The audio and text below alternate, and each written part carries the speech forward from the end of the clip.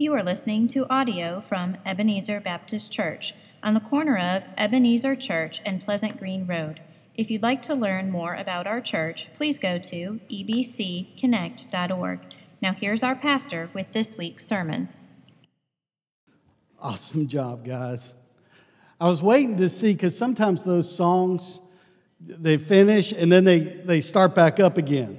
And I was kind of waiting. So that's good stuff. That's fun, wasn't it? There's a little bit of tension when somebody says, step out in the water, isn't it? Where it's a little deeper. Is there a tension in that for you? I remember growing up and going places with our family, and it was always that challenge to go. And when we had little kids, I was always concerned about that because I was the cautious kid growing up. But my daughter, when she was taking swimming lessons, it was one of those deals where she went and they couldn't find her. She had decided that she wanted to see if she could reach the bottom of the 12-foot section of the pool. Nobody saw her go. And so she just took off, and she finally came up. I mean, they're looking at us like, hey, there she is, kind of thing. And she came up and said, what did you do? She goes, I just wanted to see if I could do it. And that's kind of been her thing the whole time growing up, is she would test and try things and get out there where it's a little more dangerous. And yeah, that's kind of the world we live in, is that testing and figuring out things. And when you're a Christian, when you're a Christ follower, there's some things that get a little testy. There's some tension in that. Because we want to play it safe because we don't want to offend anybody, but at the same time, we carry a message of eternal importance that if we don't say something and risk a little bit, then the person that we're around may never hear the gospel. And so I'm thankful for the challenge from these guys to risk a little bit, to get out there and do some stuff. We're going to look at 1 Corinthians 10, and we're going to move through this fairly quick this morning because we get to celebrate the Lord's Supper. And I talk about tension because tension is part of what we're going to talk about this morning. There is tension in a house divided. Would you agree with that? You know how it works when things aren't going well at your home and people are at odds in the household, then it makes it really tough to do anything. That's why they say it's dangerous to build a house. And we're getting ready to test that theory again. And so there's that because it can cause some tension. And there are other things that we can get tense about, but a house that is in the middle of division has a hard time moving forward. Abraham Lincoln said this, I'll read it with you. He said, a house divided against itself cannot stand. I believe this government cannot endure permanently half slave and half free. I do not expect the union to be dissolved, and I do not expect the house to fall, but I do expect it will cease to be divided. And we can apply that to the church, can't we? That when a church is at odds, if there are issues within the church body, within the church family, then it is going to be distracted and not be able to accomplish what it needs to accomplish. It will never have the influence or impact in the community where it is placed if it is at odds with each other. And we see it all the time. We run across churches. And they may be big fights, they may be little fights, but all it does is it distracts from what God calls that particular body to do. It also keeps them from being what they need to be.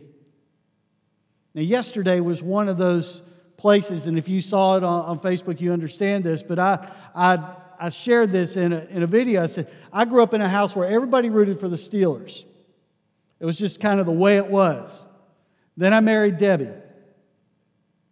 And she's okay with the Steelers, but her team's the Falcons because she grew up in the Atlanta area. So if they ever play each other, then you know what happens in my house. We're a house divided. And so we could go at it, and she is not a silent watcher of football games. I am. And I'll sit there and I'll just kind of stew on it, and she's yelling at the TV. And it happens like that when Pittsburgh was playing Nashville in Stanley Cup Finals last year. She was going at it, and I was just kind of going, just kind of giving her that look. And it creates issues. Well, sports teams, that's really no big deal. There was some of that happening yesterday, right? That one right there. There's some homes where that was the issue. And then, I don't want to leave anybody out of the mix. So some team had a really good day against some other team in Florida, and it was that one. So we can look at those kind of things and go, that's not a real big deal. It's sports teams. It's not a big thing. When we start talking about the family of God, then it gets to be a big thing. And that's what Paul addresses in 1 Corinthians when he's talking about the Lord's Supper. See, division in a church family is not just cause for casual concern. Not just cause for casual concern, but a threat to the Spirit's work, a church's vision, and the positive influence in the community's culture. Get that. That when the church family is divided, it creates all kinds of issues. It messes with our ability to influence a community. It messes with our ability to move forward in a church's vision.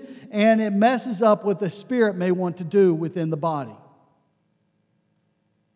And so we're going to look at the potency of family, and specifically church family. And so would you turn to 1 Corinthians chapter 11. We'll start at verse 20, but I'll give you the little bit before that, because Paul identifies that they are a house divided. So would you stand? We'll read this together. It says in verse 18, I hear there divisions exist among you, and in part I believe it, for there must also be factions among you, in order that those who are approved may have become evident among you. And then he starts in verse 20. He says, therefore, when you meet together, it is not to eat the Lord's Supper. For in your eating, each one takes his own supper first, and then one is hungry and the other is drunk. What? Do you not have houses in which to eat and drink? Or do you despise the church of God and shame those who have nothing? What shall I say to you? Shall I praise you? In this I will not praise you. For I received from the Lord that which I delivered to you, that the Lord Jesus, in the night he was betrayed, took bread. And when he had given thanks, he broke it and said, this is my body, which is for you. Do this in remembrance of me. And then the same way, he took the cup also after supper, saying, this cup is the new covenant in my blood. Do this as often as you drink it in remembrance of me. For as often as you eat this bread and drink the cup, you proclaim the Lord's death until he comes. Then Paul writes this, therefore, whoever eats the bread or drinks the cup of the Lord in an unworthy manner shall be guilty of the body and blood of the Lord. But let a man examine himself. And so let him eat of the bread and drink of the cup. For he who eats and drinks judgment to himself if he does not judge the body rightly. For this reason, many among you are weak and sick, and a number sleep. But if we judged ourselves rightly, we should not be judged. But when we are judged, we are disciplined by the Lord in order that we may not be condemned along with the world. So then, my brethren, when you come together to eat, wait for one another. If anyone is hungry, let him eat at home, so that you may not come together for judgment. And the remaining matters I shall arrange when I come. Let's pray together.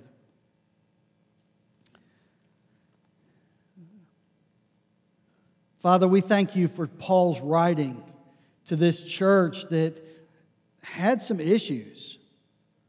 Now, they had issues of division among themselves, and Paul addresses some of that here in this passage. And He reminds us of the dangers. And so, Father, I pray this morning as we look at what your word says, as we think about our own church family, that you would challenge us to be the people of God you want us to be and go the direction you want us to go, that you would be glorified. So, Father, I pray that you will teach us this morning, you'll grow us and mature us, and that your Spirit would work in and through us so that you can do what you want to do. God, we don't want to take that away from you. You deserve all glory and honor and power. And so, God, do what you need to do in us, that would happen. We pray in Jesus' name. Amen.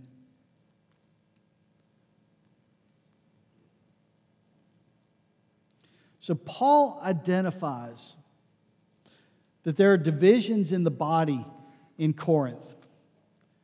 And he says, well, what's happening is there's this race to the table because some are coming hungry, some are not, but there's this race to the table because of privilege, trying to get there first. Paul says that's not the place. You should do that. If you want to eat and fill and not have that issue, then eat and drink at home. But don't come to the table expecting to be first and racing to it so that you can fill your belly. It's interesting as Paul writes this that he's reminding us of a couple of different things. That there's some threats to a church family. There are 3 threats that I want to look at this morning, and they're not the only threats. This is not a treatise on everything that would threaten a church family. But there are 3 that we need to be aware of. The first one is the threat of substitution. Threat of substitution. He says this, therefore, when you meet together, it is not to eat the Lord's Supper, for in eating, each one takes his own supper first, and one is hungry, the other drunk.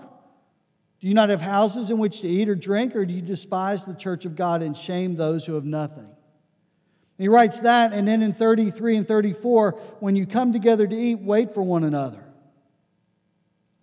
It's proper for us to want to serve and want to make sure the other person is taken care of. So when we talk about one of the things that threatens the health of a church, when we talk about substitution, we're talking about replacing biblical fellowship with a covered dish meal. Hear that. Because biblical fellowship is not eating chicken back in the other room. That's not the idea.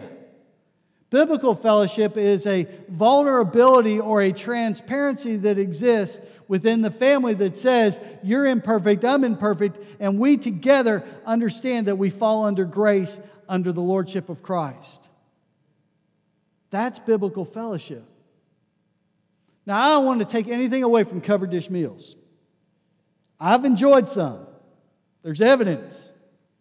I love the mystery casseroles because that's part of it. And next week we're going to do homecoming, and there's going to be, I don't know how many tables will be filled with casseroles and stuff that we don't really want to know what's in it. We just enjoy eating it. So I would encourage you, bring stuff next week. We're going to go back there. We're going to call it a fellowship. But that's not the biblical idea of koinonia. Koinonia has within it an intimacy that is not necessarily shared around a table for 45 minutes.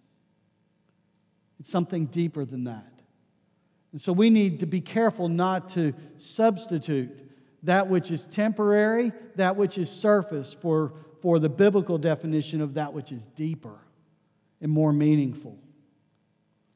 The church has that responsibility because in 1 Corinthians chapter 1, Paul identifies that it is the saints by calling. So it's this group of people that have a commonality together and they need to celebrate that together. So don't substitute real biblical fellowship for that which is surface. The second thing is compromise. The other thread is compromise on essential doctrines. Now, hear what I said, essential doctrines. Here in this passage, he says, for I received from the Lord that which I also delivered to you, that the Lord Jesus in the night in which he was betrayed, took bread. And so what Paul's saying is, here's what was given to me, and I'm giving it to you. There's a passing on of that which is right. And so the older part of the congregation that has been around this church for a long time has a responsibility for passing on that which is right. You don't get a pass to do nothing just because of age or physical ability. You have a responsibility. And I would say that for the ones in the middle, that you have a responsibility to those that are younger. And it continues down. Because there's no way that children, our students and children, will understand what it means to follow Christ if they don't have adults that they can see it first in. Don't compromise that which should be accurately passed down. We're going to talk about ministry teams at the end of the service as part of a business meeting. There are teachers and leaders that have given their life to sharing God's Word and studying during the week so they can share with a small group. And if you're not part of a small group on Sunday morning, I want to encourage you to find one. If you said, I don't know where to find it, I can give you the names. If you want to come see me, come see me. Come see Pastor Curry. Some Pastor Scott is up there, but he won't be up there at the end of the service. He'll be somewhere else. And there are others that you can come talk to and say, I don't know where to go. We'll find you a spot. Because it's part of that passing down of essential doctrines. And so a couple things have to happen. Teachers have to be prepared to teach the Bible. And so I want you to know that we take that very seriously. So it's important for our teachers not only to teach the Bible and be prepared to share, but it's also, those small groups, they're also places where you ought to be able to wrestle with truth. Say, I don't know if I understand that. Well, let me explain it. Not everybody in this room has it figured out. And there are days where you feel Christian, and there are days where you're going, I just don't feel it today. There are days when I wake up and I don't feel very sanctified. I don't feel very Christian-y. Those are the days I don't shave, the days the hair doesn't work right, whatever it is. I wake up on the wrong side of the bed and I just don't feel very Christ-like. I'm guessing that you may be in that same boat. There are days where you just didn't sleep well or whatever. And so that may be the day you're going, I'm wrestling with doubt. I'm wrestling with my life in Christ. I'm wrestling with relationships, whatever it happens to be. And the beauty of small groups and coming together and working through with somebody that has studied God's Word is you get to sit in that classroom and go, I'm not feeling it today, help me. So it's a place of encouragement. It's a place where you can wrestle with your doubts and ought to be able to ask those questions because every single one of us has to own our faith.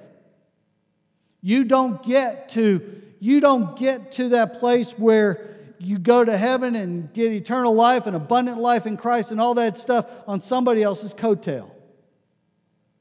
It is a personal decision. It is a personal relationship with Christ. So just because you grew up in church does not mean you're in.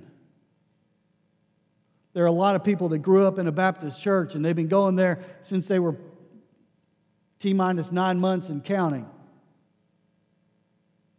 And they think they might have it together and they may have a relationship with Christ, but have never made a decision to accept Jesus Christ as their Savior. They've never gotten to that place where they said, Lord, my life is yours. I know you've heard the statistics that Billy Graham said this and Billy Graham said that. But I can tell you there's probably a percentage in this room that if push come to shove, you would have to question whether you're saved. And I don't want you to go out of here not sure. So later in the service, we'll have an opportunity that if you're not sure, you can come to the front. I mean, it means you have to give up some pride to do that. you got to have courage to do that. We come up front and say, I'm just not sure. Can I have a talk? Can I talk with somebody and work through this? It's that working out of those doubts and those issues so that we're not compromising that which is essential. There's some things we don't give in on. That God is God. That Jesus was the Word and became flesh. The incarnation, we don't give in on that. We don't give in on the fact that He lived a sinless life. He was the Lamb of God, the sinless Lamb of God that went to the cross in an atoning death on our behalf. He gave His life willingly for us so that we could have real life. And then the bodily resurrection. He was really, really, really dead.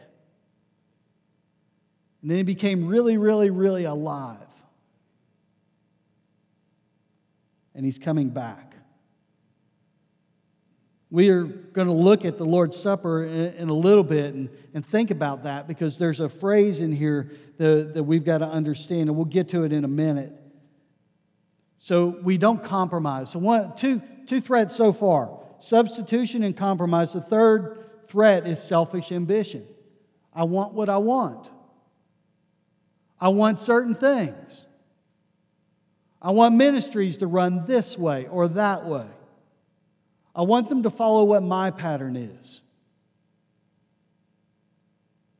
And it may be a great pattern. It may not be the pattern that we choose. Selfish ambition has no place in the church. It can't be about what pleases me. Look at what it says in verse 27. It says, "Therefore, whoever eats the bread and drinks the cup of the Lord in an unworthy manner shall be guilty of the body and blood of the Lord. But let a man examine himself, and so let him eat of the bread and drink of the cup." This whole idea of examining oneself is to test genuineness. That's the first thing. Check the genuineness of your relationship with Christ. So here are the questions that come out of this. Is your salvation sure? Are you sure about your salvation experience? How do you know? Here's 3 tests. Was there a time when you trusted Christ alone for your salvation? Was there a time that you did that? The second test: is there evidence in the fruit of your life? It doesn't mean perfection. If it meant perfection, then a lot of us would be in trouble by the time we leave the parking lot. Because there'll be some that'll cut somebody off, or somebody pulls out and gets in the way, or you go to a grocery store this afternoon or a restaurant. And you go, there's perfection, it's out the window. So we're not talking about perfection, we're just talking about the fruit of your life. Is there evidence, kind of Galatians 5:22 evidence of God at work in you? Is there fruit? The third thing, is there the experience of discipline? Says here, but when we are judged, we are disciplined by the Lord in order that we may not be condemned along with the world. It's the idea of God disciplining His kids. And this whole idea of never spanking your children, I don't care if this is on tape. This whole idea of never spanking your kids may not be such a great idea. I remember Mark Lowry talking about the passage where it says, spare the rod, spoil the child. He said, my dad made sure I wasn't spoiled every single day. There are times when that spanking, done the right way, not only conveys love, but conveys correction. And sometimes that has to happen because there are adults that don't behave. I want to be careful about the adult part of that and spanking each other. We won't go too much into that. I was thinking about coaching baseball and all that kind of stuff. So, have you had the experience of discipline? The Lord's discipline in your life? And so the question comes up as we get ready to have the Lord's Supper? What is your standing with God? Where do you stand with God? Then it says to judge or evaluate. And then the key verse in here is verse 26. For as often as you eat this bread and drink the cup, you proclaim the Lord's death until He comes. And so we're careful about things that threaten our church health. The idea of substitution or compromise or selfish ambition. And we go to check ourselves to see if we have that relationship with Christ. And if we do, what do we need to square away between us and God before we partake of this meal? Making sure that this group doesn't rush in front of that group and try and come to this table first. But we wait for one another and partake together in unity. One of the things in here, it says, for as often as you eat this bread, drink this cup, you proclaim the Lord's death until He comes. It's the idea that we do it regularly, as we do here at this church. We try and do it quarterly. We do it regularly, but not as a routine. We don't want it to become so routine for us on Sundays when we partake of the Lord's Supper that it's just another thing that we throw into the service. It ought to be something different and special and unique because we're proclaiming the Lord's death until He comes. I started looking at that going, Paul, why'd you say that? Why'd you say we proclaim the Lord's death until He comes? Why didn't you add something to that? I was in a youth choir one time, way back. And we were doing an Easter thing. And we had a guy that was filling in our music area, and he was leading the youth choir. Excuse me. And we got to this part where we don't have enough time to practice all these songs. So we'll practice these, and we'll do this. And he was leaving out the resurrection. You can't leave out the resurrection. Dude, that's incredibly important. So, Paul, why did you leave that out? He said, we proclaim the Lord's death until He comes. Well, if you look over in chapter 15, Paul starts talking about resurrection and all that's in that. If there is no resurrection, then we're a people most pitied. We have lost our hope. The church family that celebrates the Lord's Supper does so in unity. They proclaim the power of God's love. And I think that's what Paul's getting at. When we celebrate the Lord's Supper together, from this table, we're proclaiming God's love to every single person in this room. That God was willing to allow His Son to undergo that which we couldn't take. And His body was broken and His blood shed on our behalf. And I don't want to leave out anything, but this table proclaims the Lord's love for us, the power of that love. The resurrection proclaims the hope that we have, the hope that we serve a risen Savior and He's coming back. But this table proclaims the love. In this whole passage, if we're going to avoid those things that can challenge church health, we've got to be willing to say, okay, if we're going to avoid those, why? Ask that question. It's because we have one message to share with a world that lives in darkness. That God loves them with an unending love. And He wants them to come into relationship with Him through His Son, Jesus. There is no other name by which men may be saved. There's only one way. Jesus said, I'm the way, the truth, and the life, and no one comes to the Father but by me. So this table is incredibly important. And the Corinthian church had left some things out and had begun to do things separately. And they had lost their effective witness in the community in which they lived because they came to the table divided. If we want to have true influence outside the walls of this church, we must come to this table united, willing to do whatever God asks us to do so that we could have that influence for the kingdom of God and He be glorified. Let's pray.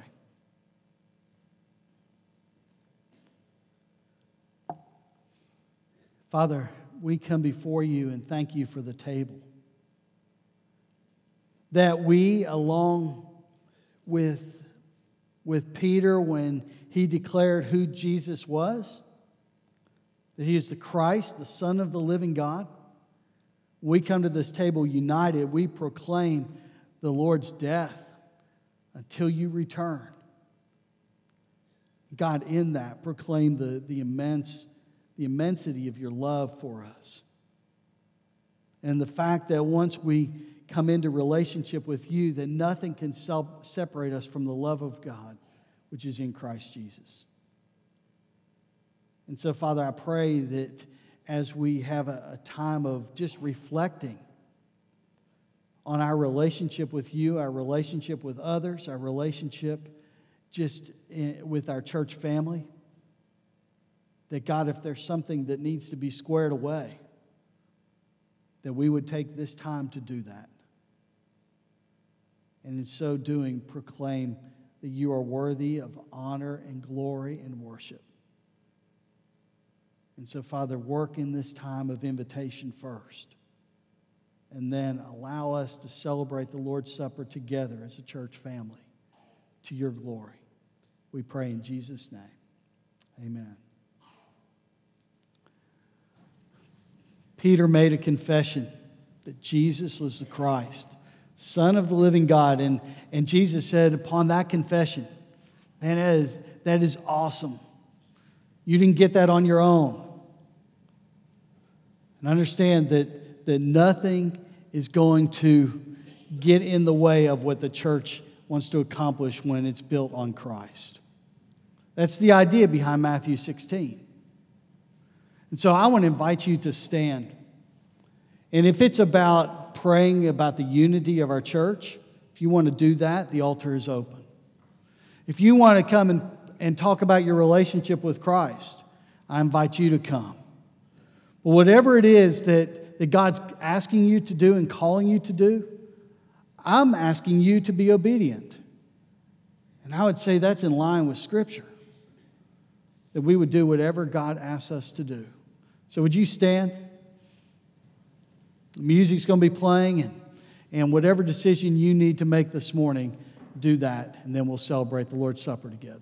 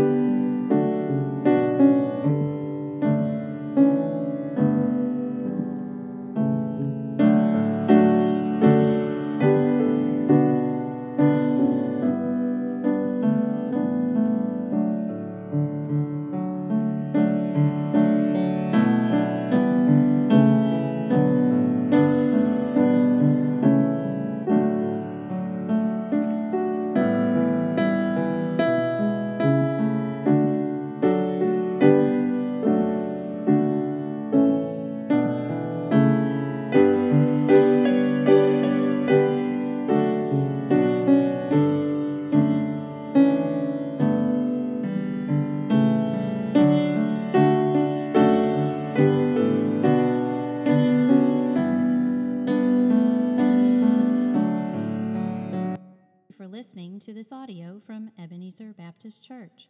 We welcome you to join us next Sunday at 10:30 a.m. for our weekly worship service. If you have found this resource helpful, then please share it with others and check out our ministries at ebcconnect.org.